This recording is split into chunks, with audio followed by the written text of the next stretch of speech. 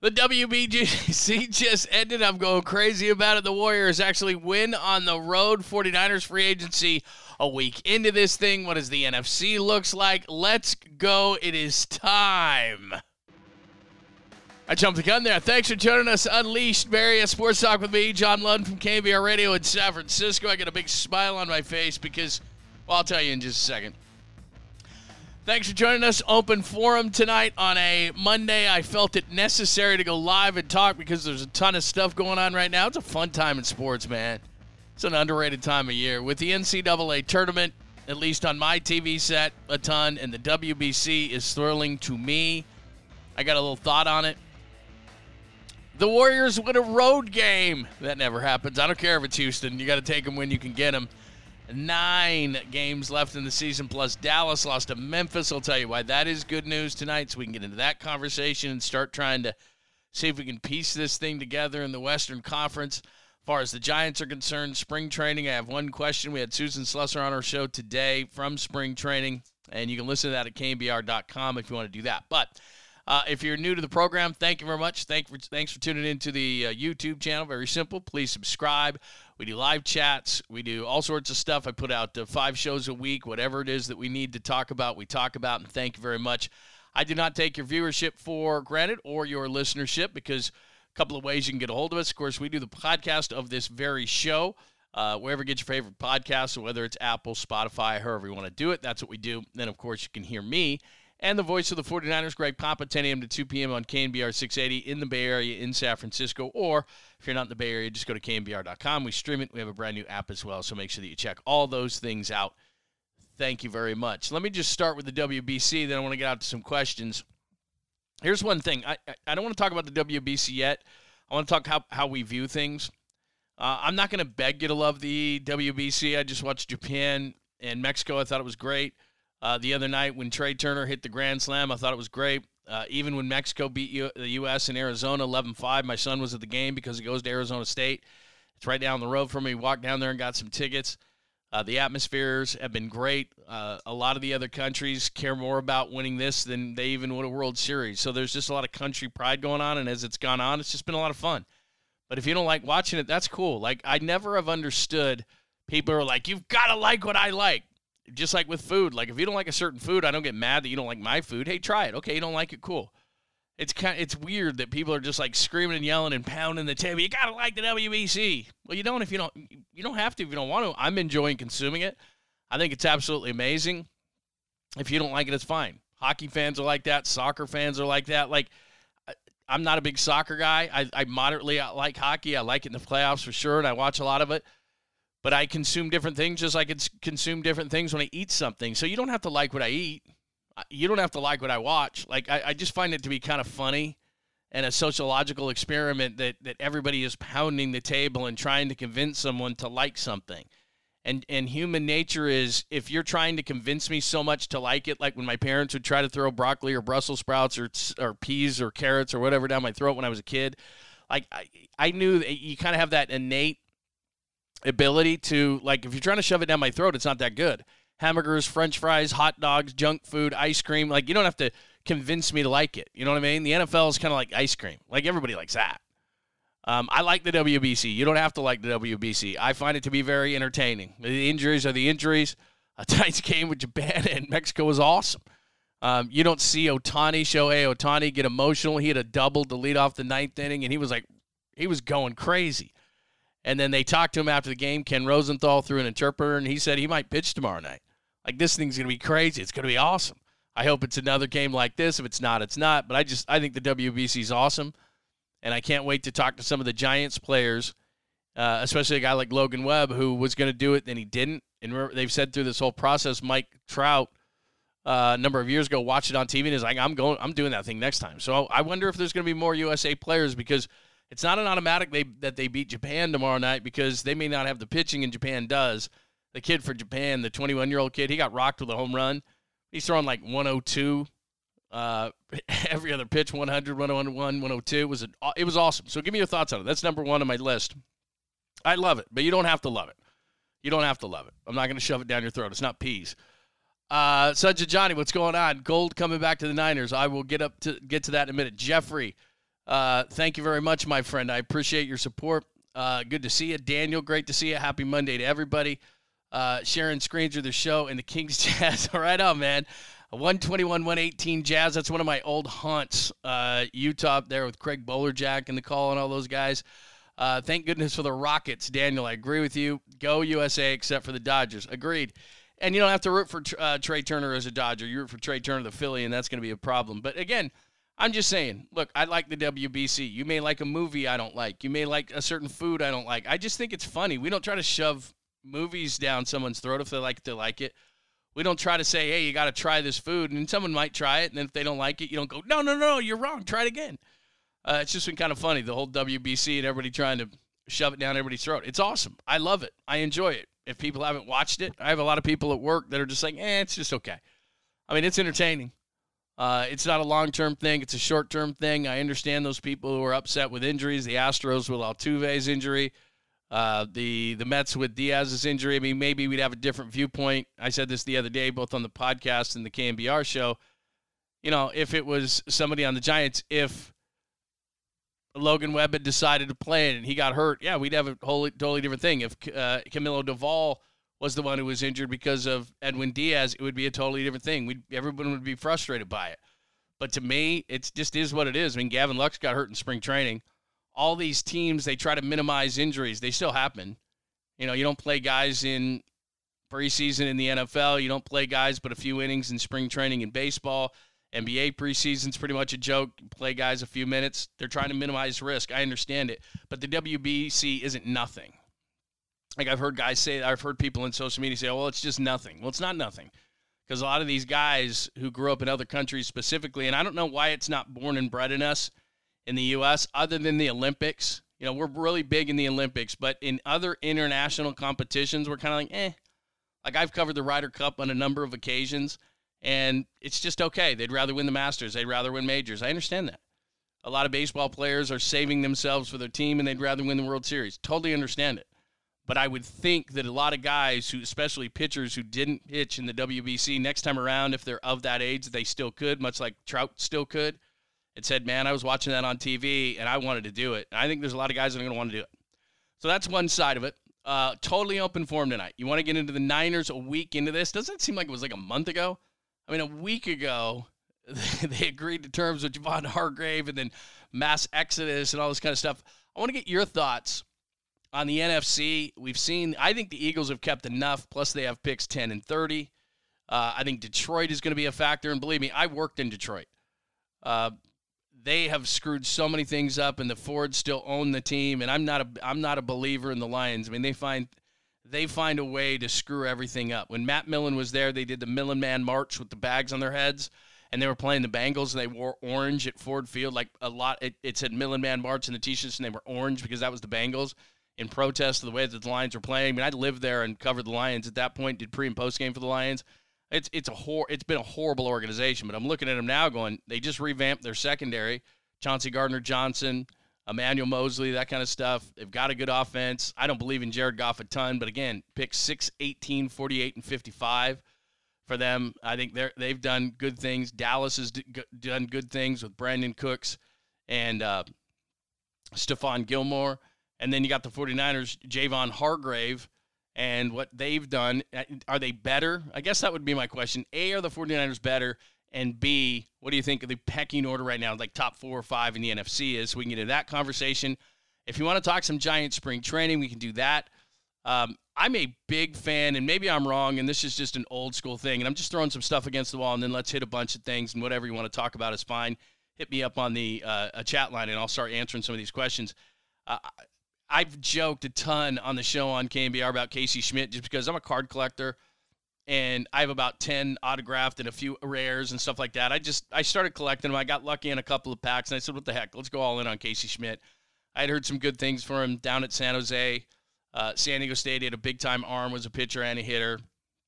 Got off to kind of a slow start as a minor leaguer at San Jose. Wasn't hitting, could always field. And then has kind of exploded onto the scene. And so what was the number one charge of the Giants in the offseason? You know, get better defensively, right? Our pitching staff isn't very good because the defense can't make the basic plays. Defense. Okay. So what'd they do in the offseason? Not better at first base. Lamont Wade is not better than Brandon Belt. They're the same at second base. They're the same at shortstop, and Belt's a year older. David Villar, is he better than a healthy Evan Longoria? Probably not. In the outfield, they took Mike Yastrzemski from right field to center. He's not as good in center as right. They might be a little bit better defensively, but I don't know what's going on. I haven't seen Conforto up close and personal in the outfield. He's had a lot of injuries. We've already got an injury to Mitch Haniger, so I don't know if they're going to be better defensively. I don't know what Joey Bart's going to be or if he's even going to be the starter. So on paper, I don't know that they're better defensively. Well, what does Casey Schmidt do? He plays a hell of a defensive third base, and he's their best hitter in spring training. And by the way, he's not 19. Like I said, he went to San Diego State. He's 24. But he's got to go through the pecking order, and he's got to go to AAA, and maybe he can be up here next year. You take the best 25. And I realized that I think he had, 44, 48 at-bats in spring training. So, okay, and they see him every day. I understand that. But here's what I know. Saw a hell of a backhanded play against the Cubs. Saw a hell of a play, a barehander coming in from third base. He is your best defensive infielder right now. Yep, and that includes Brandon Crawford. Includes all of them. He's their best defensive player, period. What were you supposed to do in the offseason? Get more athletic and get better defensively. That's what he is. But he's not going to be on the team? Okay. I understand the politics of it, and the clock's going to start ticking and all those kind of things. I'm just saying, you want to win baseball games, Casey Schmidt is one of your best players.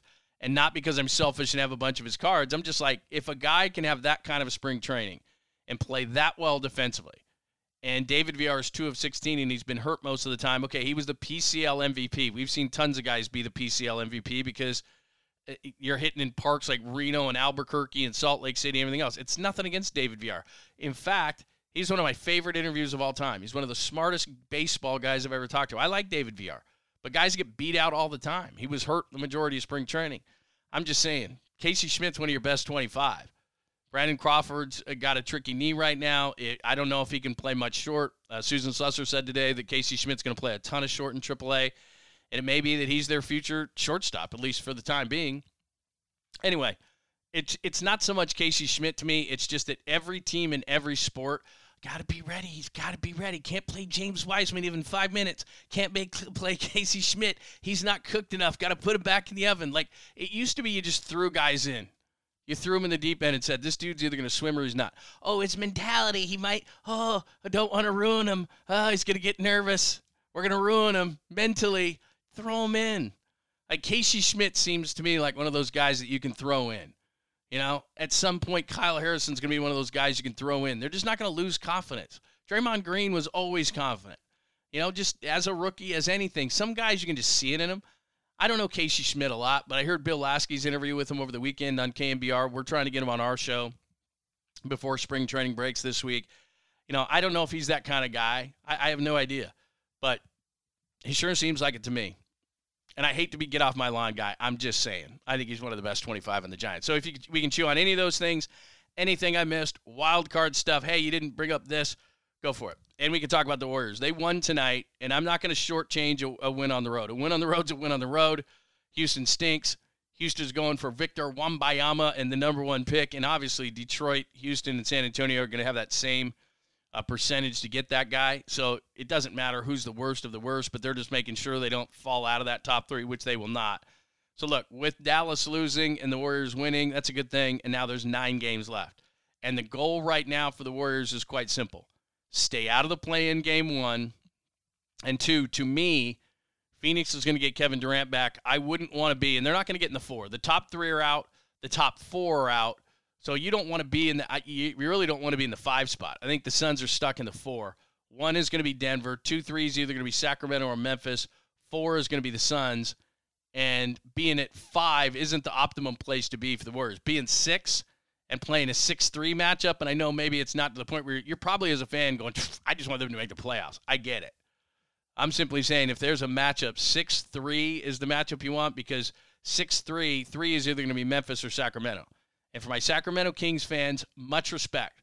But they haven't been in the playoffs for a long time, and we all know that's a different game. I'd rather see Memphis in the first round. From a media standpoint, are you kidding me? That's the biggest rivalry in the NBA right now. Like it or not. All right, so any of those things we can talk about or anything you want to throw against the wall as well. Let's start, Jeffrey. Any chance we could see Casey Schmidt play in Sacramento for the Rivercats? Absolutely. I think that's what's going to happen. I mean, Susan told me today, I asked her point blank, Susan Susser of the Chronicle, and she comes on with us on KNBR with Greg and I every Monday now throughout the season. And he just point blank asked her. I mean, Casey Schmidt's the best hitter on this team in the spring. He's hitting 441 with like a 1,300 plus OPS. Rocketed a double. Oppo Taco yesterday made a one-handed play coming in. I mean, I don't know what else the guy has to do. He's 24 years old. It's not like he's 18. And she said that we'll see him definitely next year, and we'll see him at some point maybe this year. And I'm thinking, from what I've watched and looking at the left side of the infield, and I hope David Villar lives up to everything. I hope Brandon Crawford has a healthy final year as a Giant. But Casey Schmidt, you're supposed to, and you know how we hear coaches and managers and everything all the time, competition. Well, I understand it's only spring training, and they see a lot more behind the scenes than I do. But in front of the cameras, he's a 441 spring training hitter, and he's been the best defensive player. And I haven't seen all, but I'm a dork, and I watch all the MLB games in spring training. I haven't seen a better defensive player in watching spring training than what Casey Schmidt has been, period. And your number one charge in the offseason was to get better defensively, and you really didn't. I mean, you're the same team you were, and here's a guy making ridiculous plays. Yeah, he needs another year in AAA. Okay. But, yeah, he's going to go to Sacramento. That's what Susan told us today. Kyrie seen in a walking boot after the game tonight. Let's get that W Wednesday. Hi, Salty. Good to see you. Yeah, I did see that.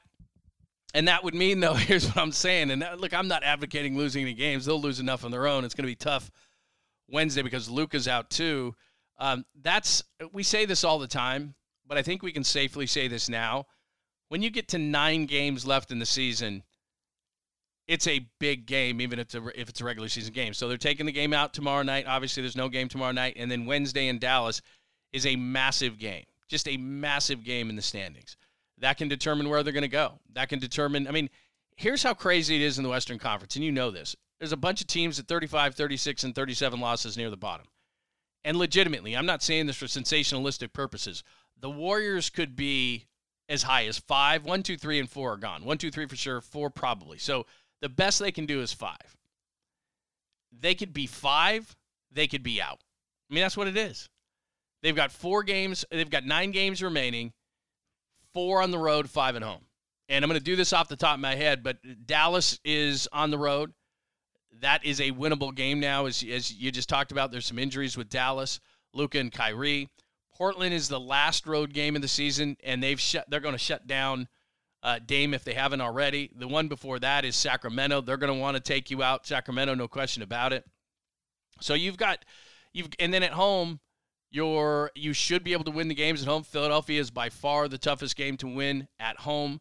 Minnesota is a winnable game. There's a bunch of winnable games. So, I mean, I put this on the board the other day when we were talking all about this, and I think I still have it. Let me see if I can pop it back up here. I'll do it in just a second. But the bottom line to the whole thing is they could be as high as 5. They could be as low as out of the playoffs. With 9 games remaining, that's what the Warriors are. And I projected it out to be about 42 and 40. Monty Poole told us today on our show on KNBR, if they win 43, they're probably going to be the 5 seed. But that gets you the Suns in the first round. And Durant, at this point, the Suns are kind of locked into that spot. I mean, the Clippers could catch them, but I looked at the Suns' schedule. Even without Durant, they're probably going to be in the 4 spot. I just don't want to see the Suns in the first round. I'd rather see Sacramento. I'd rather see Memphis. I want Memphis. I mean, can you imagine what that's going to look like? Crazy. Let's see what else. Yachty. Good to see you, Yachty. They were to get younger, want to get better defensively right now. They're old with the same defensive players they had last year. I'm all for Schmidt. Give us something to root for. Yachty, that's really the key, too. The Giants, even more than you know, are concentrated on the marketing side of things. And I've said this before on the podcast, and it's no offense to the players that they have. They did a hell of a job through a number of years keeping the players that we all knew, and it was comfortable, right? It was comfortable going to the ball game. It was comfortable doing, all this stuff. When I went to FanFest, and we got lucky on the stage because we had Jock Peterson and we had Logan Webb and we had David Villar, who I like a lot. And we had a chance, when we do these things, we have a chance to sit down and talk with them face-to-face for an hour. Then during the breaks, we talked to them a little bit more. And then we had Jock again in another side stage. And so, you get a couple hours with these guys and you get an opportunity to talk to them. But we've talked to Logan Webb enough and everything. But then in walking around with the rest of these guys, there just isn't enough names. And the fans have become so comfortable with these guys that you got to get. I mean, that's why they went for Correa. That's why they went for Judge. It's why that logically, maybe there was other guys they should have went for. I've said this many times in the podcast. They were never going to get Judge. I know that for a fact. They were never going to get him. And if I know that, they knew that, and they just took a wild swing in the dark. And it was for the baseball player, sure, but it was for the star player, I think, mostly. Because they felt to themselves, we've got to get somebody to put butts in the seats because it's starting to slip. And so a guy like Casey Schmidt, while not everybody knows who he is now, obviously hardcore Giants fans do, but that's a guy that's exciting. That's a guy that's showing some power. That's a guy that's showing the ability to play a hell of a third base. Now, they may actually, and we were talking to Susan about this today, Schmidt's ticket to the major leagues sooner rather than later might be shortstop. And from what I understand, he's not, and I've watched him, I'm just telling you from talking to people, he's not quite the defender at shortstop that he is at third. I mean, he's elite right now at third. Right now. He's a far above average defensive player at third base. He's pretty good at shortstop. Now, is pretty good better than Brandon Crawford? Probably not, even at 36. But given that Crawford is off to kind of a bulky start, and some people think, oh, well, they're just going to move Tyro Estrada. But now you're moving your infield around. And that's the other issue I have with it. Look, Casey Schmidt's right there. Oh, watch it. We got to use these kid gloves. Don't want to move him too fast. I mean, this is not just a Giants issue. This is just a sports issue. Everybody's so worried about these guys. Put them in, man. That's what you did you just threw guys in. Let's go. See if you can sink or swim. And if you can't, we'll put you back. But mentally, this is big boy ball. This isn't Little League. This isn't everybody gets a trophy. This is you can either play or you can't. Can you play? And if it's that, then I have an issue with it. If they're playing the game of, arbitration years, and I'm like, come on, man. You're a big-time major league team. Worry about that when it comes. See if the guy can play. He's earned it to me, but I don't know. Could be wrong. What else? Jazz win 128-120. Take that. King Sachs has no idea what waits him in the playoffs. I don't know, man. I want to be totally respectful to the Kings, but they have one of the worst defenses in the league, and usually that doesn't take you very far in the playoffs, but they have a great offense, obviously, and then they just don't have a ton of playoff experience. So, look, I can't wait for the playoffs. I'll be honest with you, because all season long, I get this feeling that the Warriors are like, we can do this in the playoffs. We can flip this switch. And this would be the ultimate switch to flip. Because the second Rockets championship in 1995, they won from a 6 seed. And then the Boston Celtics, I believe it was a 4 seed in 1969, won an NBA championship. Outside of those two teams over the last 50 years, so what we know, the heck is that? What we know, yeah, that's my wife. What we know of the current state of the way that things are going on as far as the NBA, those are the only two teams in NBA history who have won a championship outside of the top 3 seeds. That's it. Boston in 1969, the 4 seed, and the Rockets, Rudy Tomjanovich and company, the second of their championships when Jordan left the NBA in 1995. That's the only teams that have won it outside of a 3. Now, the Warriors last year won it as a 3 seed. So now what, as far as the Warriors are concerned? Well, now you are going to win it from what? What's going to be the Warriors seed? I wonder. Sorry, let me pop this back up. There you go. Now you can see me again. Did you lose me there for a minute? Sorry, I got this all screwed up. I don't know why I have my phone tied into my broadcast, but I just screwed that whole thing up. But I was talking about the Kings. I don't know what to expect from the Kings. I don't know what to expect from a Grizzlies Warriors setup. That's going to be interesting. I don't know what to expect from the Suns because Durant hasn't even played a home game. So if they throw Kevin Durant in there, the Suns in the playoffs, how's that going to react? I mean, as bunched as the West has been in the regular season, outside of Denver being at the top for basically the entire season, is there anything? Would it absolutely shock you if the Warriors? I mean, if we think about this now, the Suns, and I said this right when they made the Durant trade. The Suns scare me with Durant. There's no doubt. But Denver, could they beat Denver? Could they steal one in Denver and then keep home court advantage? The Warriors, yeah, they could. Could they do that against the Grizzlies? Absolutely. Could they do that against the Kings? Yes. So they could do it against, could they do it against the Clippers? Yes. So as poorly as they've played on the road, and honestly, there's the two things that have plagued them the most, and you know this, but I'll talk about it again. the things that have plagued them the most as far as the Warriors go, defending the three-point line on the road and closing out games on the road. And the analytics say that as far as like the proximity of the shooters at home versus on the road is very similar, but they're just making the shots. Teams are making the shots on the road. Is that going to change? Is GP2 going to make that change? Do we know if Andrew Wiggins is coming back? This is the most uncertain by a mile that we've been going into the playoffs during this era. We just don't know. But I'm not going to say they can't do it because they have the history of doing it. And it's nothing, and I've said this a million times on this podcast and on the YouTube channel. It's nothing that they've consistently done all season long. It's just, how can you say they can't? I mean, you could. You could have that opinion. There's no question, because there's a ton of documentation backing you up, a ton of tape backing you up this year. But then you go back to, well, they've done it in past years. But that's a hell of a switch to flip. And I'm not sure they can do it, but I'm not counting them out. Hope that makes sense. Sorry, you couldn't see me for a minute. Hey, MF, good to see you, man. Farhan doesn't have the scouting background to turn the franchise around. I don't know that he has to. I mean, he's the head of operations, so I'll give you the 49ers and John Lynch. He doesn't have the scouting background, but Adam Peters and a bunch of people in the front office of the 49ers do. I don't know that Bob Myers has the scouting background, quote unquote. He was an agent, but I think there's enough people in the front office of the Warriors that do. So it's a collaborative effort. Farhan looks at computers. Farhan looks at numbers. They have an organizational philosophy. So look, I don't know if he does or not, but here I'm saying in a broad way, and I'm bringing up Casey Schmidt as the example. It's the way sports is right now, and it's really frustrating that unless you're an incredibly special person, and I'm talking about the makeup of that person along with the talent, they just won't bring you up early. They don't want, and number one is they don't want the clock ticking on arbitration, which I think is unfortunate. They need to change that. But the second part of it is we talk so much about the mental side of the game, and I understand that. And I've seen guys get ruined mentally because they weren't ready. I mean, look, I've said this a lot on the podcast as well. The Warriors are great, and they've done a lot of great things, but they didn't know how to develop James Wiseman. And now he's going to the Pistons. Go watch a little bit of a Pistons game sometime, and go back on YouTube and watch a James Wiseman game with the Warriors. Okay, don't, because I'll tell you exactly what happens.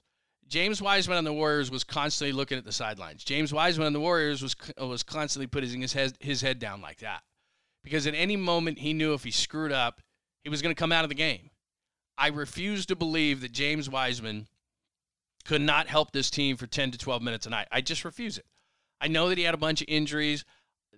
They just had to give him the confidence. I know I'm making it sound overly simplistic, but if you watch him on the Pistons, conversely, he's having fun, he's laughing, he's smiling. It's because, and now look, maybe the Warriors could have never done this, but essentially the Pistons have said, dude, we don't care.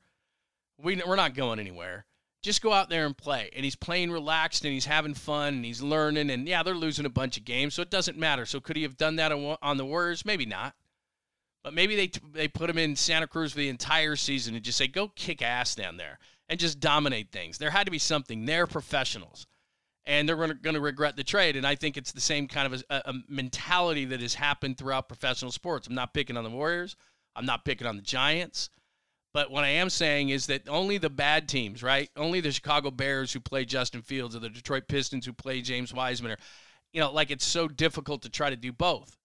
And I think there is the ability to do both. Like the Giants this year are going to try to win, but you've got to try to incorporate young players at the same time. The St. Louis Cardinals do that at a really high rate. They put in young players. They let them play, but they're not going to screw it up. I mean, it's just at some point you got to do that. And it was kind of disheartening to me. I bring back Casey Schmidt again. It's disheartening to me to hear Susan say, and look, she's in the know more than I am, to say, oh, this guy will be up next year or maybe the end of the year. It's like, hell else does he got to do? He's 24 years old. He played at San Diego State. He's rocketing through the system. He's the best defensive player they have at any position in the organization. Their number one problem last year was defense. I don't know. Maybe it's me. C. Trey Lance. Jordan, you're exactly right. You're exactly right. I'm praying for a Warriors-Kings matchup. Jeffrey, I agree with you, man. Warriors-Kings would be amazing. It would be a lot of fun. And I've gotten a lot of grief on social media with direct messages and everything that I'm disrespecting the Kings, and I'm not. I just know that there's a process to this whole thing.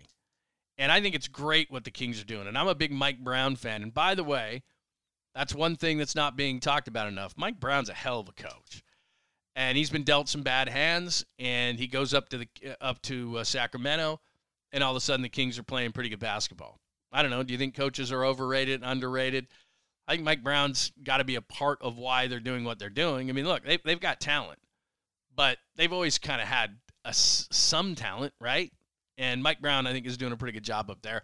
And conversely, the Warriors are struggling. Now, I'm not saying all of it's Mike Brown, but it's too coincidental that the Kings are playing well and the Warriors are kind of MF Schmidt not being up makes me sick. I mean, we'll see. I mean, if he goes down to Sacramento and he doesn't play well, then I'll come on here and I say I stand corrected. But what frustrates me is, like I said, I think it's twofold. I think it's they don't want the clock running, and they think that mentally that he's got to go through the steps, right? You got to go through. You got to go single A, double A, triple A. No, you don't. You just don't. I mean, if you're great, and here's the thing too, and I will give them this out. They're behind the scenes, they see it. Maybe Casey Schmidt behind the scenes isn't doing as great, but then in the games he just shines. I mean, I don't know. But I just know that I've watched him in the times I've watched him this year, he's been great. And then in hearing his interview with Bill Lasky, he's mentally got it. If he comes up to the majors and strikes out 10 times, it's not going to affect him. If he throws a ball wide of first base in his first game with the Giants, it's not going to affect him. I mean, he's got it. And so maybe he needs the seasoning. What I've seen, he doesn't. But hey, I think he is the best defensive player in the organization, and they need defense. And I don't think David Villar's done enough to lock down the third base job, not by a mile. Let's see what else we got. By the way, thanks for coming out. I appreciate it. Hey, Sam, what's going on? I have to admit I wasn't into the WBC at the beginning, but now I'm all in. Been very exciting. Yeah, I mean, look, and again, I want to reiterate what I said at the start of the live chat, and thanks for joining us. John Lund, Unleashed, Barrier Sports Talk on the YouTube channel or wherever you get your favorite podcast, Apple, Spotify. Please make sure that you subscribe, tell all your friends, very much appreciated. And again, I'm not trying to shove the WBC down anybody's throat. It's just one of my thoughts is that if you liked it, you liked it. If you don't, you don't. I've heard both sides of it. People get all upset when you get like today. I was excited and I was looking on the text line in KMBR. Haven't watched a minute of it. That's cool. That's fine. It's like a movie. It's like something to eat. It's like to each their own. That's fine. I'm just saying that, and I'm in agreement with you, Sam. I'm in agreement with you because at the beginning of it, I'm like, well, I'll just watch it and see. And then in Arizona, when Team Mexico beat Team USA and they're going crazy, and I was watching all the games from Miami with all the Latin teams playing each other from the Dominican to Cuba to Puerto Rico and all these different teams, and you could see how much it meant to the fans. And I just think this is really cool. And we don't get into it as Americans other than the Olympics, international. I don't know why we don't. We just don't. We are born and bred to want to win the World Series or the Masters or all these things, not Ryder Cups and international competitions. But when it comes to baseball, think about this. You don't have this in football. I mean, the Super Bowl is the Super Bowl. Nobody plays football at the level that we play it in our country. Soccer, we don't play it at the level that the rest of the world plays it, so there's no real international competition that, at least in the near future, that we're going to be any good in. So you can't do this in football. They have a World Cup in soccer, but we're not good at it. So we're never really – I mean, don't get me wrong. If you're a soccer fan, I respect that. It's great. It's cool. I'm not saying that the World Cup isn't great. It is. It's great. It's for the rest of the world. We're just not very good at it. Basketball, we generally dominate, but I don't know. Basketball in the Olympics, and you go back to 72, and you go to the Dream Team, and it's exciting. It's cool. I mean, I don't mind it. It's not that it's not great. I have pride in it. I mean, the 92 team's the greatest basketball team ever assembled. That's really cool. But this is a true World Series. We call it a World Series, but we're only doing it with American teams, and it's fun. I don't know the Japanese players as well. It'll be interesting to watch that. The Cuban players, the Puerto Rican play. I mean, it was just really cool to watch everybody come together, and you see how much pride everybody has in their country. And then we're kind of the evil one, right? Like everybody wants to beat the U.S., so everybody's in it a little bit more. We're in our home country. We're in Florida. We're in Miami, but it looked like we were the road team in a couple of those games there. So it's just fun. It's entertaining. And I look at it, and I do this all the time. It's kind of a base philosophy of mine. I just look at all this stuff as entertainment. And it either entertains me or it doesn't. I mean, it's pretty simplistic to me. It doesn't, the WBC is what it is. It doesn't have to be a long-term thing. I don't need to comp it to the World Series, but I would say this, and I would ask you if you've been watching it. It's had that atmosphere. And the thing that is amazing to me about all these major league players who have been in spring training, no matter what country they play for, and I'll use Trey Turner as a perfect example, who after the game yesterday, so he's hit 3 home runs in the last 2 games, and obviously he hit the grand slam to win the game on Saturday night. And he was saying after the game that he hadn't hit a spring training home run in forever, because these guys are just conditioned they know exactly what to do, just like in your job. Right? You know how to get ready. You know how to get prepared. You know at certain times where you have to kind of amp everything up. And, it's like, okay, there's a process to this. By the, end of spring training, I'm ready to go. And all of a sudden it's like, hey, by the way, like the second week of spring training or whatever it was, 2.5 weeks into spring training, you got to be ready to play like in the 7th game of the World Series. Good luck with that. And John Smoltz was saying, yeah, they can get ready a little bit earlier. No, they can't. Like their body is what it is. So they can't just ramp up from spring training to Game 7, but that's what Trey Turner has done. That's what Mike Trout has done. That's what Mookie Betts has done. I mean, Goldschmidt has had a great series. I mean, it's just been really fun to watch. And like I said, to me, it's just all pure entertainment. I throw it into a box. I throw it into and it's either entertaining or it's not. And the WBC has, at least to me, exceeded all expectations. So give me your thoughts on it. It's entertaining. Obviously, hope the USA wins tomorrow. If somebody else doesn't like to watch it, that's fine. I've heard a lot of people say they don't. I think it's been great. Let me go back up to the top because I missed this one. I said I would get back to it. Sons of Johnny LeMaster, one of my good pals, and I appreciate you jumping in. If you're still with us, Gold coming back to the 49ers. As I continue to watch all these kickers, I'm not sure who would want Robbie Gold at this point. We are certainly into the second or third phase of free agency, and the thing with Robbie Gold is his range is about 53 yards. It's no longer than that. So if you're a cold weather team, do you want Robbie Gold? Because in perfect conditions, which a lot of times Santa Clara provides, or an indoor stadium certainly provides, or a warmer weather city certainly provides. So it's got to be one of those places. It's not going to be a Buffalo. I don't think he's going to go back to Chicago, Pittsburgh, any of those places. I just don't think work because he's 40 years old and he probably doesn't want to deal with the elements. So that's one. 2, Robbie Gold is probably a kicker for a winning organization. I mean, at 40, Robbie Gold probably doesn't want to go back for a team that's not going to win very many games. And again, to go back to the limited range that Robbie has, what you're looking for is in a big game, because this is Robbie Gold's selling point. He's never missed an extra point or field goal in the playoffs. So what you want is you're in a tight game, and Robbie Gold, you can get it in range of 50 yards or 48 yards or whatever to win the game. Robbie Gold's going to hit that kick.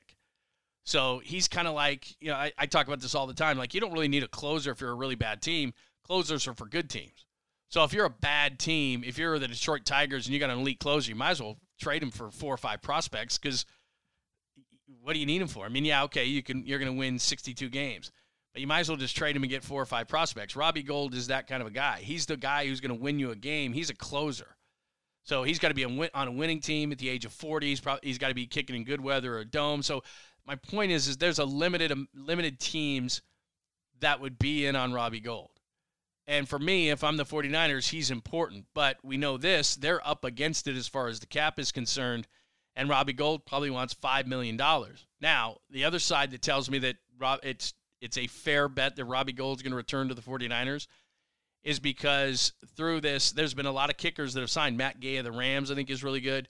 There's been a number of kickers who have signed, and the 49ers haven't signed a kicker. So I think what happened is, and I know Robbie a little bit, he's probably got the biggest ego of any kicker that you could ever meet. We've had him on for a couple of training camps in a row. And when John Lynch said they were looking at kickers at the combine, that was a message to Robbie Gold. And Robbie Gold said, okay, I'm not kicking for the 49ers anymore. That was his ego. And now somewhere I think they're going to meet in the middle. Now Robbie Gold wants a contract that starts with a 5, as in $5+ million. And I think the 49ers would like to have a contract that starts with like a high 3, and therein lies the problem. Could they find some middle ground at 4.5? To be honest, I expect them to. Because I'll give you a name, and you may or may not know it, depending on if you follow college football. Jake Moody's a really good kicker at Michigan, for example. He's the top kicker in the draft. Well, next year, when you're lining up and you're a 49ers fan, and it can either go to the Super Bowl or not, would you spend that money on Robbie Gould? Okay, it's a 48-yarder. Would you spend that money on Robbie Gould, or would you rather have a rookie named Jake Moody out of Michigan kicking it? I think that's worth $4 million. Give me your thoughts. I think he's coming back. But it's just there's an ego game to be played. I know Robbie a little bit, and he's not gonna budge off his number, and the 49ers probably want to keep it at a certain number for themselves.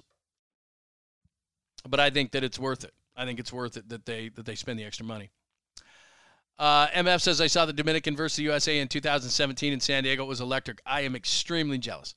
My son saw Mexico versus USA in the 11-5 game, even though they lost and got smashed, and he had the flag and everything. He said it was a great time. He said all the fans from Mexico were having a great time with him. They were partying and having a great time, and he said it was awesome. And my son is a massive baseball fan, and we've been going to games since he was a kid, and he said it was awesome. So, yeah, and plus, I love Petco. It's awesome. So that's very cool. Let's see. Schmidt Nami makes me sick. MF makes a great point, too. He's 24. Juan Soto's 24. Yeah, I mean, all I'm saying is that you have to look at the makeup of the person. And I personally don't know Casey Schmidt. Like I said, we're trying to get him on our KNBR show. But I texted with Bill Lasky and said, hey, man, I heard your interview with Casey Schmidt. And Bill played the game, as you well know. And I said, does he have the it? And he just said, absolutely. So, again, I'll say this what I said a few minutes ago. I think he could go 0 for 10 and be fine. I think he could throw one into the right field seats from third base, and I think he's going to be fine. I mean, I think he has the it. And for an organization, before you bring somebody up, maybe before they're completely ready, you have to do that. But I keep going back to the fact that he's the best defensive player in the organization. He's already 24 years old. He showed it in spring training. He's got power. He's the best. He's the best defender, period. And their number one charge in this offseason was to get better defensively. And if you can tell me unequivocally where they have, I'm all ears. At catcher, they have it. At third, they have it. At short, Crawford's another year older. Tyro Estrada's the same at second. They're not better. As you can say whatever you want about Brandon Belt. Lamont Wade Jr. is not a better defender than him. In right field, they're not better because Mike Yastrzemski was an elite right fielder. Yaz is in center. He's better in right.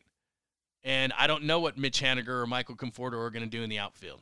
They're better than Jock Peterson. I'll give you that. Okay, they're going to be better in left field because Jock Peterson is going to be mainly a DH.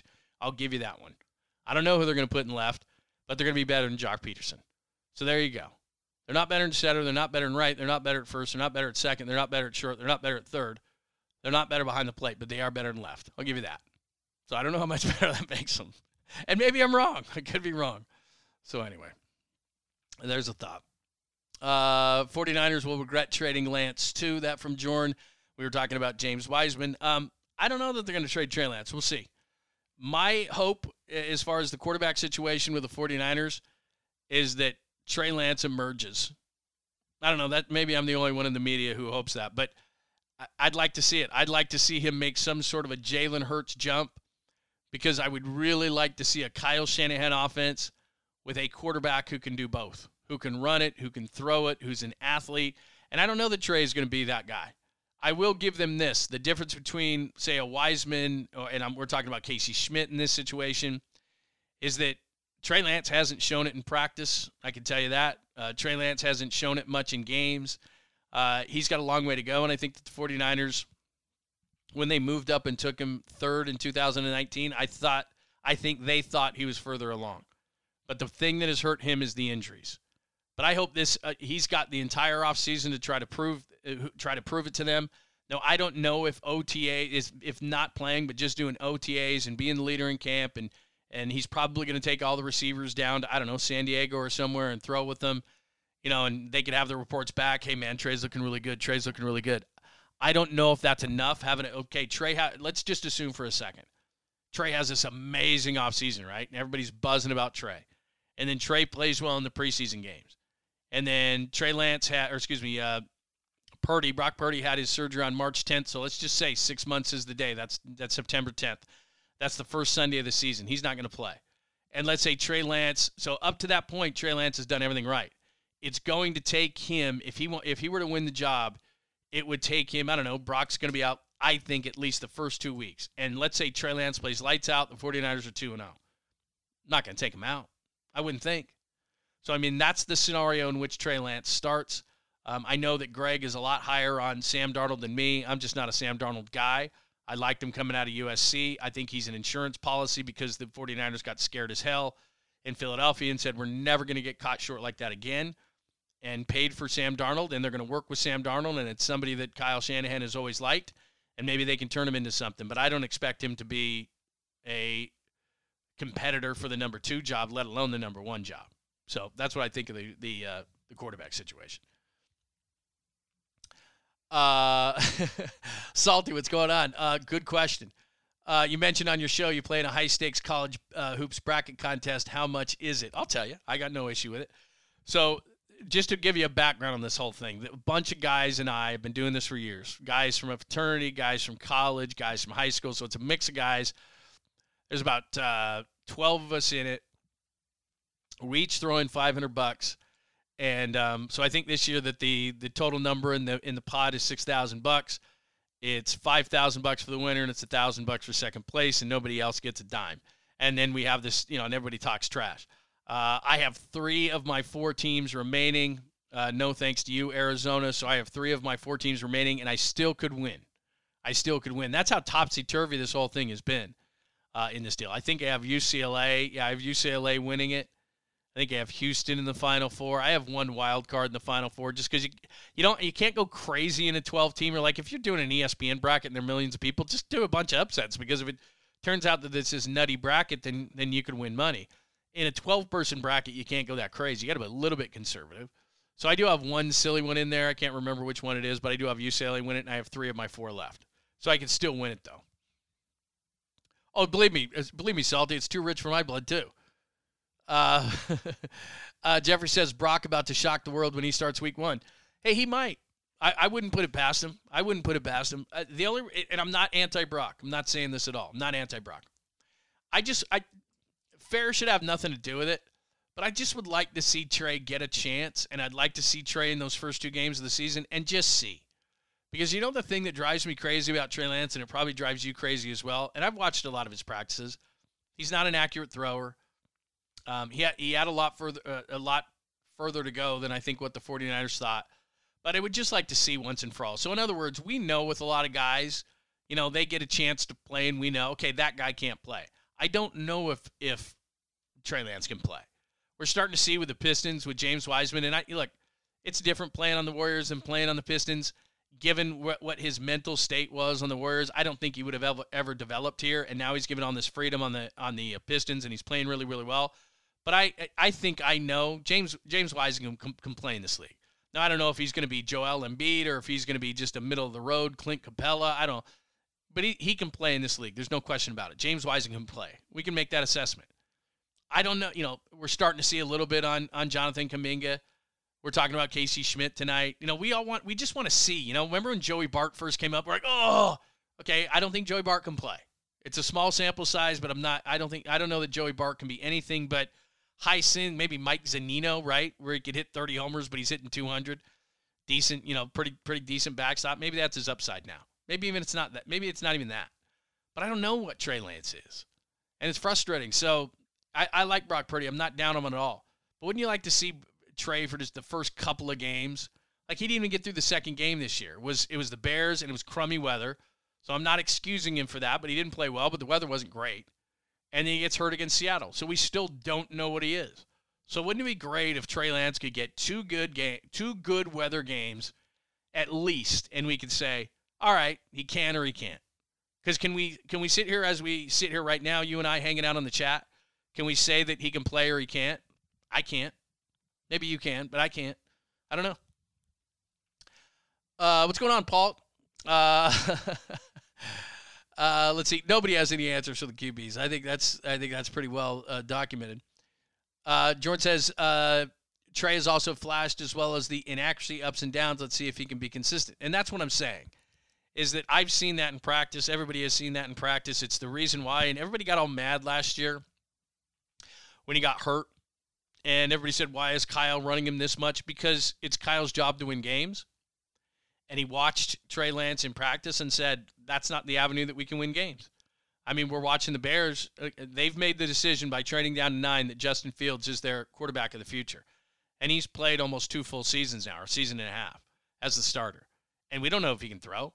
So what the Bears have to do is they have to run the football. Lamar Jackson, this many years in the league, one of the reasons why, and I don't think it's the main reason, but it's one of the reasons, he's not an elite thrower of the football. He's a great runner. He may be the best running quarterback, he and Michael Vick, that we've ever seen in the league. And that's how they're winning football games, for the most part. And until Trey Lance could prove that he could throw the football, that was the game plan for Kyle Shanahan.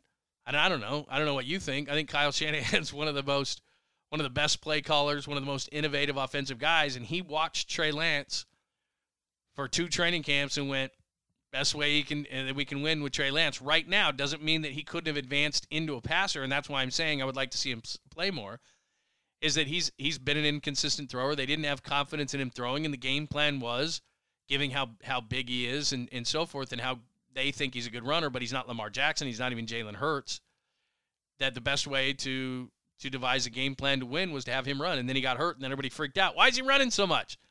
Because for the time being, that's their best chance to win. Now, could he develop into a thrower? That's what I want to see. That's all. Let's see, Paul. I was upset because I was saying the week prior Shannon was going to get him hurt. I also saw flashes of elite thrower multiple every game. I think people downplay it. He flashes and is raw. Yeah. No, I understand. I understand why you're upset. I mean, it's easy to do. You see your quarterback running and get hurt. And, after that game, I was also saying that we talked about this today with the WBC. What you're trying to do, it's why guys don't play in preseason games in the NBA, why they don't play much in the NFL, why in spring training you take a guy out after a few innings, is you're trying to minimize the risk on your players. But the bottom line to the whole thing is whether it's Gavin Lux in spring training, whether it's Jose Altuve in the WBC, whether it's a preseason game and a guy blows a knee and everybody freaks out, whether it's Trey Lance running up the middle, could you have said, and this is what I said after the injury, could you minimize it by not running in between the tackles consistently? You could, but in talking to Kyle Shanahan about it again, that was the way that he thought he could best win games, and it's sports, and guys get hurt. So I've kind of changed my opinion on that. I was kind of earlier on in my lifetime saying, well, come on, you got to continue to minimize risk, especially when it comes to quarterbacks. But the more we've had quarterbacks that can run in this league, if that's what you do, that's a risk you're going to have to take, and Kyle Shanahan did it when they took him. Excuse me, I had to sneeze. I bet that looked really good. Yeah, I had to sneeze real quick. I had to turn the mic off. Shanny does get quarterbacks hurt at an elite rate. In fact, 2.5 quarterbacks a year. I mean, yeah. Look, he gets runners hurt. And the reason why he does is because the system that they play in is not a dance in the whole system. It's a put your foot in the ground and get north and south as quickly as possible. It's one of the reasons why when they made the Christian McCaffrey trade, a lot of people question it not because of Christian McCaffrey, but because he had been hurt before, and this is a system that you don't dance in. But I think what the 49ers realized with Christian McCaffrey is they would like to just get him in space. So whether that's through the slot, whether that's through different ways they do things, Elijah Mitchell gets hurt a lot. He's a put the foot in the ground, north-south kind of a guy. And he's going to get hurt, and that's just the way it's going to be. And it's why they always need multiple running backs on this team, and they go through them a lot. And when it comes to Trey Lance, that's what he's going to do, at least for the time being, until he shows he can throw the ball. Now, in terms of Kyle getting quarterbacks hurt, the one exception I would find is, let's look at Jimmy Garoppolo, for example. Okay, got hurt a lot, right? Okay, Jimmy got hurt in Kansas City because he didn't go out of bounds. That's on Jimmy. Jimmy got hurt this year because there was an unblocked man, and ultimately those things are on the quarterback. But what he was trying to do, if you remember, is he was trying to stretch closer so that Robbie Gould had a better shot at a field goal, and he stretched himself out, and then he got hurt. I can't put that on Kyle. He got a thumb injury, hitting a helmet. Is that on Kyle? Brock Purdy got smoked off the edge. Is that on Kyle? Some people think it is because Tyler Kroft missed that block, and that's a stupid way to do things. But if you watch other teams' offenses, that's a play that happens all the time. Guy missed a block. Is that on Kyle? Josh Johnson got smoked right in the head by Ndamukong Suh right through the middle. Is that on Kyle? I don't think it is. But your point is that guys have gotten hurt, and nobody got quarterbacks hurt at the level that the 49ers did. Personally, you can disagree with me 100%. Personally, I'm not going to put that on Kyle because they all got hurt in different ways. Jeffrey says, in terms of leadership qualities, Brock is miles ahead, which is why the locker room is solidly behind him.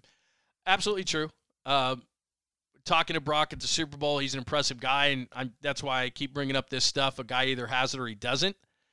And when it comes to that kind of leadership, they like him. Now, I will say this.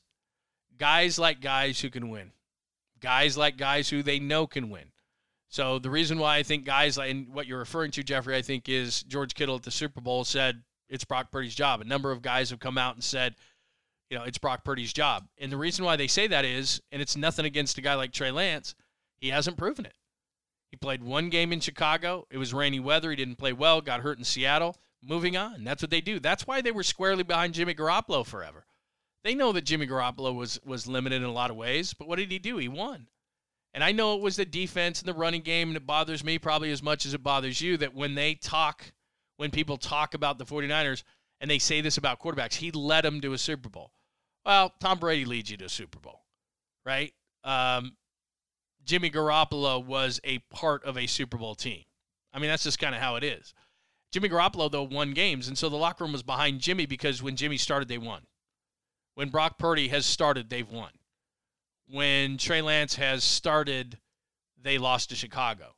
And so that's why a locker room gets behind a guy, because I've talked to a million guys in every sport, and they may have differences with guys. They may have beef with guys, but Draymond Green knew that when Kevin Durant was on the Warriors, they would win.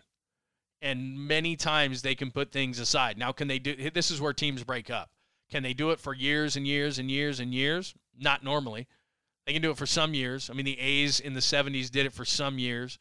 Everything doesn't have to be kumbaya because you go into a clubhouse, it's so diverse. You go into an NFL locker room, there's so many guys in there, it's so diverse. You don't have to love everybody, but they respect guys because they say that guy over there can help us win. That's how they gain respect. They don't have to be kumbaya. Not everybody has to love everybody.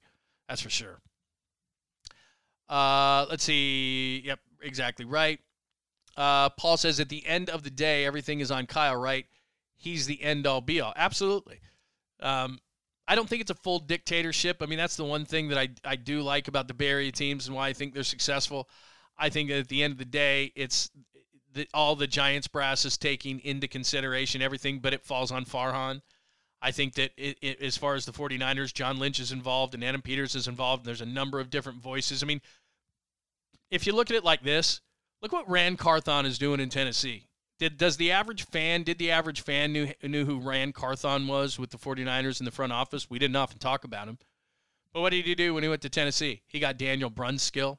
He got Azeez Al-Shire. He got Arden Key, who went to Jacksonville for a year. Like, he's looking for the same kind of players that the 49ers had. And he obviously had input into what the 49ers were doing and he knows those players.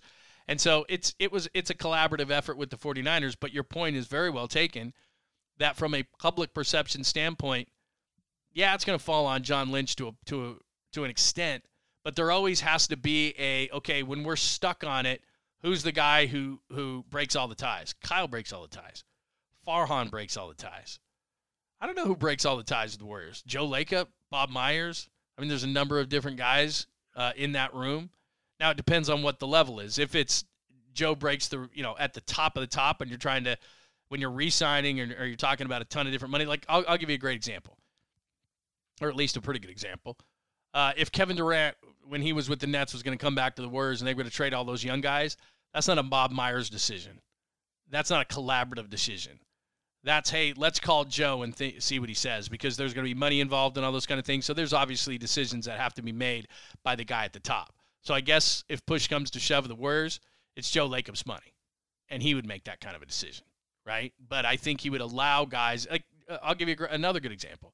I don't think Joe Lacob wanted to trade James Wiseman, but there's also this thing where you can't sit there constantly and nitpick the guys who get paid to make the decisions, who have made it their life's work to make those kind of decisions. Because if you're constantly doing that, then you become a George Steinbrenner type or Jerry Jones type or those kind of guys where it's like, well, who the hell wants to work for you?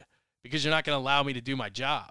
I mean, Mark Davis doesn't know a hell of a lot about football, but what he does is he's allowed guys. I think he coined the term, I know what I don't know. And so those kind of owners are kind of good sometimes because it's like, look, I don't know enough about this situation to make these decisions. So I'm not going to make the decision. Now, he's become more prominent in terms of certain things now that they're in Vegas, and I know he makes the decisions at the ownership level in terms of guys who have certainly, because of the Fred Biletnikoff situation and his daughter, like a guy who has ever been hit up on domestic violence issues or anything like that, accused of that, the Raiders won't sign him because Mark Davis is like, nope, that's my line. Anyway, don't know why I went off on that tangent. What else we got? They won a must-win versus the Texans. That's a good point. Late in the season, his rookie year, they did. Good point. Is this Gurley's 23? Sorry, my eyes are bad. Gurley's 23. Can the Niners make a potential trade for Zadarius Smith? Adding him would put the 49ers on another level. That's the guy I've been waiting for. I'm glad you brought him up, and I had forgotten about it. I've been talking a lot about Yannick Ngakoue. I've been talking a lot about Robert Quinn. There's a number of different guys. Austin Hooper, I think, is visiting the Raiders. I wouldn't mind him as a tight end, too, although Ross Dwelly did sign today, another one-year deal with the 49ers. So maybe, and Charlie Warner's is already there, so maybe they're not going to make a move for a tight end, too, at least a veteran tight end, too. It's a deep draft for tight ends. So maybe they won't make that deal. But there are a number of guys out there. And we had heard that the Vikings were going to release Zadarius Smith, so much so that I believe Zadarius Smith on social media said his goodbyes. But maybe that's the guy they're waiting for, because I'm not scouring the wire or anything, but I'm kind of waiting for a move to be done amongst those veteran guys. And maybe it's going to be a while for those guys now that we're kind of to the phase of free agency that we are. But that's the one move. There's two left for the 49ers, I think, that are major moves that I think they need a veteran there. One is right tackle, and I'm not saying they got to spend a lot of money there. It's just, is something going to shake free there? Like, I don't think Isaiah Wynn signed, for example, a lot of injuries. But if he's right, he's only 26 years old with the Patriots. I don't think he's signed anywhere. Yannick Ngakoue on the other side, Robert Quinn on the other side. I mean, there's a number of different guys. Leonard Floyd still hasn't signed, although he's going to be a little bit more expensive. But those kind of guys, I think their agents are kind of like, let's see what shakes. You know, it's kind of like, okay, you get the guys like Javon Hargrave and all the big-name guys, and they sign. Then there's another wave. And then kind of we're in that lull stage now, and we'll kind of see some trickling ones in. We saw Chauncey Gardner-Johnson, of course, on Sunday sign with the Lions, 1 year, $8 million. Now, this is the situation where if you're the 49ers and you've already moved around some contracts and moved around some money, and you really don't want to make that a massive habit all the time, because you and I talk about this all the time. The credit card bill comes due at some point, and so you keep pushing it back, and you're going to have to pay for it at some point. We found out with the Rams, they've had to do that. Tampa Bay has had to do that. I mean, a number of teams. Philadelphia lost a number of different guys, although I would say that they did better than most people think in terms of keeping their guys like Bradbury and Darius Slay and Fletcher Cox. And people don't realize they have Jordan Davis, a first-round pick, a defensive tackle. I'm not saying that he's Javon Hargrave, but they're sticking a number one pick where Javon Hargrave was. They lost two linebackers. They're sticking Nakobe Dean, a linebacker out of Georgia who was a first-round pick, into that space. And then they have picks 10 and 30 in the first round. They fleeced New Orleans last year, so they have New Orleans pick at 10 and their own pick at 30, so they can do a couple of things defensively. Or they lost, one of their guards.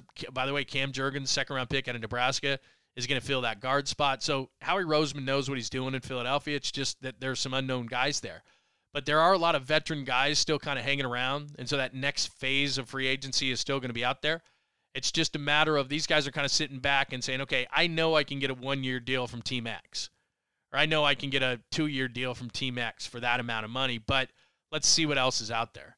And by the way, the situation is not going to get better for those guys, because what's going to happen is the draft is obviously going to bring in a whole bunch of new workers, and it's going to be like, whoa. So that's why a lot of these guys, you'd think, God, why did Chauncey Gardner-Johnson sign for 1 year with a max of $8 million? Because there's a bunch of safeties that are going to be coming onto the scene here in about 6 weeks, and if you don't sign now, sorry, we don't need you. We just drafted a safety.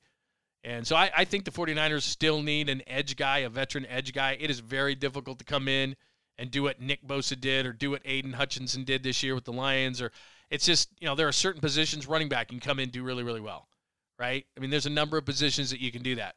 Being a pass rusher, okay, you were a bull rusher in college and you blew everybody away with your power, or you were really, really fast. You're not doing that in the NFL. You've got to have a rapport. You've got to be smart. There's a lot of things to learn, technique, and all these kind of things. I mean, Javon Kinlaw probably came in the league and thought, dude, I'm 6'6", 330. I'm strong as bull, and I'm just going to bowl everybody over like I did in the SEC. It doesn't work that way. You got to have technique. You can't stand up every single time. So it takes a while to understand how to do things intricately and become that elite kind of a pass rusher. So I think they need a veteran guy. Now, maybe it's going to be Drake Jackson, and he did learn his lesson. But I'd be more comfortable with bringing in a guy who's at least a third down guy, bring him in cheap. And that's probably the waiting game that the 49ers are playing right now. Just kind of like, hey, I think edge would probably be that guy.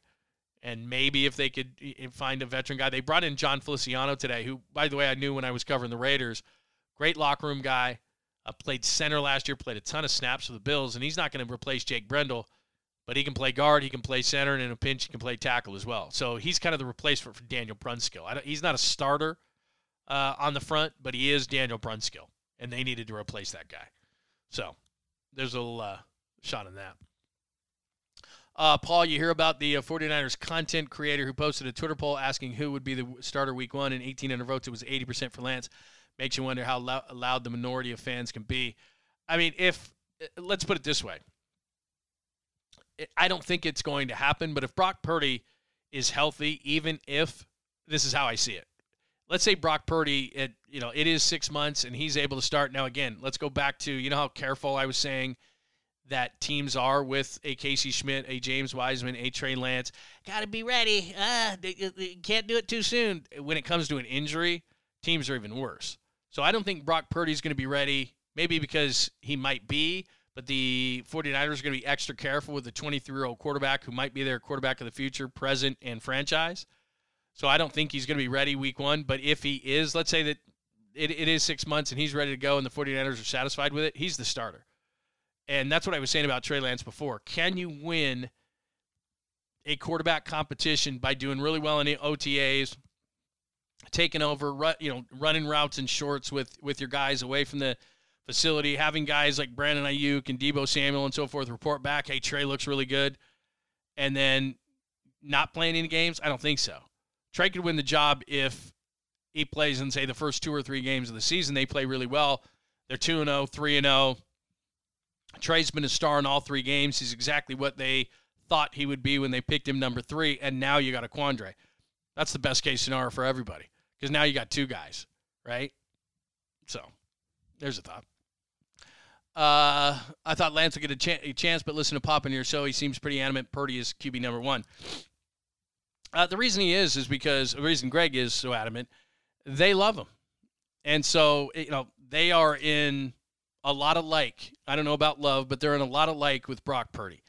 And so it would take a hell of an offseason, like I said. It would take 2 or 3 games at the beginning of the season for Brock Purdy to not be the starter. But I do know this. And the 49ers are just like every other team in this regard, so I'm not calling them out in any way, shape, or form. They're just going to be careful. It's 6 months. I mean, the recovery is supposed to be 6 months to the day. It's March 10th to September 10th. That's exactly 6 months. September 10th is the first Sunday of the NFL season this year. And March 10th was his surgery. And it's supposed to be 6 months. So I'm no math guy, but that's 6 months. So are they going to say right at the day that, okay, you've been throwing, you didn't have camp, you didn't throw to a lot of these guys, but we're going to just throw you in there week 1. Go. Are they going to say Trey Lance has been the guy the entire offseason? Hey, look, let's look at the other side. What if Trey Lance has a terrible offseason? They're like, oh, my God, he's regressing or he's not progressing or whatever. I mean, maybe Sam Darnold's a starter. I doubt it. But, I mean, if things go the other way. But, yeah, I mean, they look at Brock Purdy as QB1. And I think Kyle even made that clear. Even with the injury, I think he did say Brock was the starter. Could be wrong. Hey, Patrick, what's going on? I feel if Trey starts the season as QB1 and he starts to stinking up in the final 2-3 weeks, opinions on him will change real fast. Yeah, there's no doubt. I mean, look, this is his last chance, and I guess that's what I was saying before with Trey. I just want to know.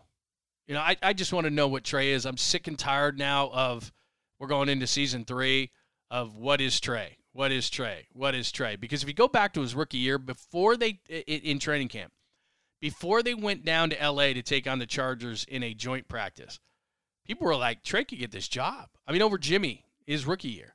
Oh, he's going to sit out. He only threw 318 career college passes at North Dakota State. He can't, got to sit out, got to sit out, got to sit out. All of a sudden in training camp, the whole buzz was, and I'd been down there 4 or 5 times, but among the guys who really know, it was like, hey, man, this guy's really good. He's got a rocket arm. He's hitting guys. He's buzzing. People are liking him. And then he went down to the Chargers and the joint practices. He couldn't complete a pass. The ball was hitting the ground. Everything was ugly. It was really bad. And then everything changed. And I'm not saying he hasn't recovered from that, but then, the injuries happen. He didn't get a play. He breaks the finger. All that kind of stuff his rookie year. And people complaining he's running the ball too much, but he wasn't ready to throw it. That wasn't the way that they were going to win games. And so goes to Chicago. It's a bad weather game. We still don't know if he can play. Gets hurt in Seattle or at home against Seattle. Jim comes in, saves the day. Jimmy gets hurt. Brock comes in, blah, blah, blah. We know the rest of the story. But we really don't know still on him. And that's why we're sitting here in week 3 and it's in year 3 and it's frustrating. And the biggest part is this isn't the Chicago Bears with Justin Fields. This isn't the Detroit Pistons with James Wiseman. They can't just say, dude, just go play. We're not going to win games anyway. This is a team in a Super Bowl window. And they thought they should have won the Super Bowl last year. They did. Take my word for it. And then this year, it's even more so. Because as we're seeing from the mass exodus of players, and they did a hell of a job to get Javon Hargrave. But to go back to something we talked about at the beginning of the podcast, are they better? I mean, they got Javon Hargrave. I like him. They got Isaiah Oliver. I like him. John Feliciano today. Cleveland Ferrell. We'll see what Chris Cassera can do. But, I mean, they lost 10, 12 players who were contributors. And maybe Javon Hargrave makes up for that in star power. But this is the NFL. And so guys get hurt. And as we pointed out, and a lot of people pointed out in the chat tonight, 49ers get hurt. So that depth along the defensive line, Jordan Willis today left for the Raiders. Doesn't sound like a big deal on the surface. But Jordan Willis and Charles Omenihu and Hassan Ridgeway, go on down the line. Azeez Al-Shire, now your linebacker depth is down. Your Isaiah Oliver, 4, Jimmy Ward, we shall see. You lose Emmanuel Mosley. Okay, you just lost cornerback depth, like on and on and on. You lost Daniel Brunskill. Now you get Feliciano. Is he as good as what Brunskill was? That's the position that he's going to be asked to fill, which is jack of all trades along the offensive line. You're getting dinged and dinged and dinged and dinged, and you already lost a lot of depth. So now what has to happen? Well, those 3 third-round picks and the 5th-round picks and everything, all of a sudden the team that is up against the cap, all of a sudden we say, hey, they draft great in the middle rounds. Well, they better draft great in the middle rounds because that's cheap labor. And it's hard for rookies to come in and just be great right away. But a few of these guys that they pick, even if their first pick isn't till, 99? I mean, they've got to come in and they've got to get some contributors in year 1. Now, do they have to be superstars? No. But they got to get something out of some guys who could be special teams. Maybe a guy could surprise at linebacker to give them some depth. I mean, they need some stuff. As good as they are, and they are. I think the Eagles are still number 1 in the NFC. I think they did enough. And I think with those draft picks at 10 and 30, I think Howie Roseman's very smart. I think the 49ers are still right behind them. I think Jalen Hurts can get better. I think Dallas with their moves, with what they did to get Stephon Gilmore and Brandon Cooks, are right there. I think that what Seattle did, Draymond Jones is a really nice player, bought back Jaron Reed. That's where they needed the help inside their line. They have picks 5 and 20 and 2 in the second round as well. And then what the Lions did, they got 3 new starters in their secondary, including Chauncey Gardner-Johnson and Emmanuel Mosley, and they could score points last year. And they pick at 6, 18, 48, and 55. So the great thing is, and I'm assuming that Aaron Rodgers leaves for the Jets. I mean, a lot of the best quarterbacks in the league are in the AFC. So if I look at that NFC team, can the 49ers beat the Eagles? Absolutely. The Vikings won a bunch of one-score games. That normally doesn't carry over from season to season. So, look, the 49ers are going to be right in it, even though they lost a lot of guys. But they still need to get some depth because Javon Hargrave is great, and I wouldn't give him back for all those other guys that did leave the team. But the one thing that they did leave is a lack of depth on this team. And we know this over the last few years. They've needed it. And they're going to need it again this year because they play a physical style of football. And that's great. And you wear on the other team. And I think the record is, I don't think a team won the week after they played the 49ers last year, right? So they wear on you. But they wear on themselves too because they play so physically. So they need a deep roster. And that's what they've lost so far in free agency. All right, final thoughts. Jeffrey, like James Wiseman, we probably won't know what trade could have been. The Warriors made a tough decision to cut their losses, but that's what championship organizations do. I hate the Wiseman trade. I'll be honest with you. They knew what they were getting with a 19-year-old that had played 3 college games. What they needed to do was put him in a cabinet, shut the door, lock the door. We ain't trading him. We may not be playing him, but we're not trading him. We're just not. He's 21 years old. If I was Joe Lacob, I'd have said absolutely not. And it's nothing against GP2, but we're seeing what he can do in Detroit when given just the freedom. And I'm not sure that he could have ever done that with the Warriors, but I would have handled it a totally different way. He's 7'1". He could shoot it from the 3-point line. He's a monster, and he could turn into Joel Embiid. He really could. Now, maybe he doesn't, and probably he won't, but he could. And he's showing a lot of promise in Detroit, and they shouldn't have traded him. And I've said that from day one. I just don't like the trade at all. But we'll see. Patrick, good to see you. Jimmy Ward, I agree with you. Jimmy's one of my favorite guys, and I think that Isaiah Oliver could potentially fill his shoes to a certain extent. So that's not one of the positions that I'm overly worried about. But Jimmy off the field was a guy who would galvanize this team. He was cocky. He had that attitude. He was like Trent Williams in that way. He just brought something to the table. It was like, bring it on. And there is a certain, and I don't care what sport you're playing, there is an aspect of that to your team, the attitude that your team has. And it's kind of like what Draymond Green brings to the Warriors. That's what Jimmy Ward brought to the 49ers. And I don't know where that can be replaced because that's not Nick Bosa. That's not really what he does. He's more of a quiet guy. So I don't know who's going to assume that. Fred Warner's got that to a point. Certainly, Shavarius Ward has that to a point. But Jimmy Ward was like, bring it on, man. I mean, he said it before games, after games. He challenged guys. He did it on social media. I mean, I was just a big fan of Jimmy Ward. And early in his career, I wasn't because he got hurt all the time. But once he got past kind of that stuff, I agree with you 100%. I'm a big Jimmy Ward guy, but you can't keep everybody. What else? Paul. Let's see. What else? I think that's pretty good. If I missed anything, I apologize. I think we got to everything tonight. We covered a lot of ground. Just to recap, WBC, I love it, love it, love it. Jeffrey says, any thoughts on your victories over Murph and Mack in the first rounds of the Media Madness bracket? Look, I did take a peruse, and I appreciate it, Jeffrey, and if you vote for me, that would be great. I'm going to go down to Matt Barrows. I mean, there's no question. There's no embarrassment in going down to Matt Barrows. He's one of the best. Those guys do an awesome job, but I appreciate the support from you especially. It's a lot of fun. I think it's cool, and I think a lot of guys who should get more recognition do an awesome job in covering the 49ers. I enjoy the role that I have in working with Greg every day, and we go down during the season every Wednesday, Thursday, talk to a lot of players and coaches, so I get a lot of insight that way.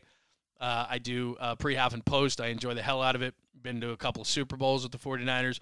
It's been a lot of fun, but I really respect the guys that don't get as much recognition, and I think that's a really cool bracket that they're doing there because there's a lot of good guys beyond the obvious guys like Barrows, who does an awesome job, and Lombardi, who does an awesome job, and Mayoko and all those different guys. It's really cool, and these guys are doing a great job, and I think it's really cool that people are – I mean, look, I'm not saying they're discovering them because they've been doing it for a long time, but guys do a really good job in breaking down and really have a passion for the 49ers, and I think it's really, really cool. But thanks for your support on that. I think it's really cool.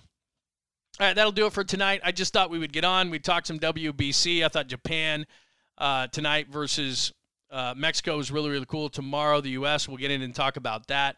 Warriors win a road game against Houston. I don't care if it's Houston. Biggest game of the season. Take tomorrow off, and then they take on the Dallas Mavericks. I think that is a massive game coming up.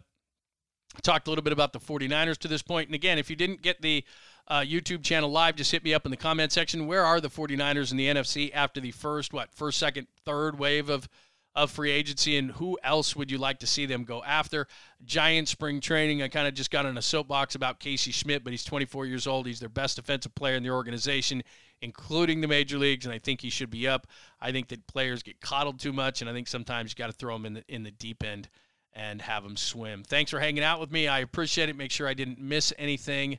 I think that's it. Yeah, at the end, Mexico. Thanks, Remix. That was it's tough. Look, and they can only use certain arms, and it's really tough. And the teams don't. The major league teams don't want to see their guys overused, so it was a difficult situation for Mexico at the end, but it's going to make for a fun game. Japan versus the U.S. in the final tomorrow, and we'll talk more about that. I think we covered everything. Thanks for hanging out on a Monday. Glad you made it through St. Patrick's Day weekend. Had a ball hanging out with you guys tonight. I never take your viewership or listenership for granted. I appreciate it. That is Unleashed with me, John Lund, from KNBR in San Francisco. Make sure you listen to Greg Pop and I, 10 a.m. to 2 p.m. weekdays on KNBR and KNBR 680. The podcast, wherever you get your favorite podcast, Apple, Spotify. Just search John Lund Unleashed. And, of course, make sure that you are subscribed on the YouTube channel. Always, always appreciate it. All you have to do is search John Lund Unleashed. It is John Lund Unleashed for a Monday. Have a great night, only on the Locked On Podcast Network.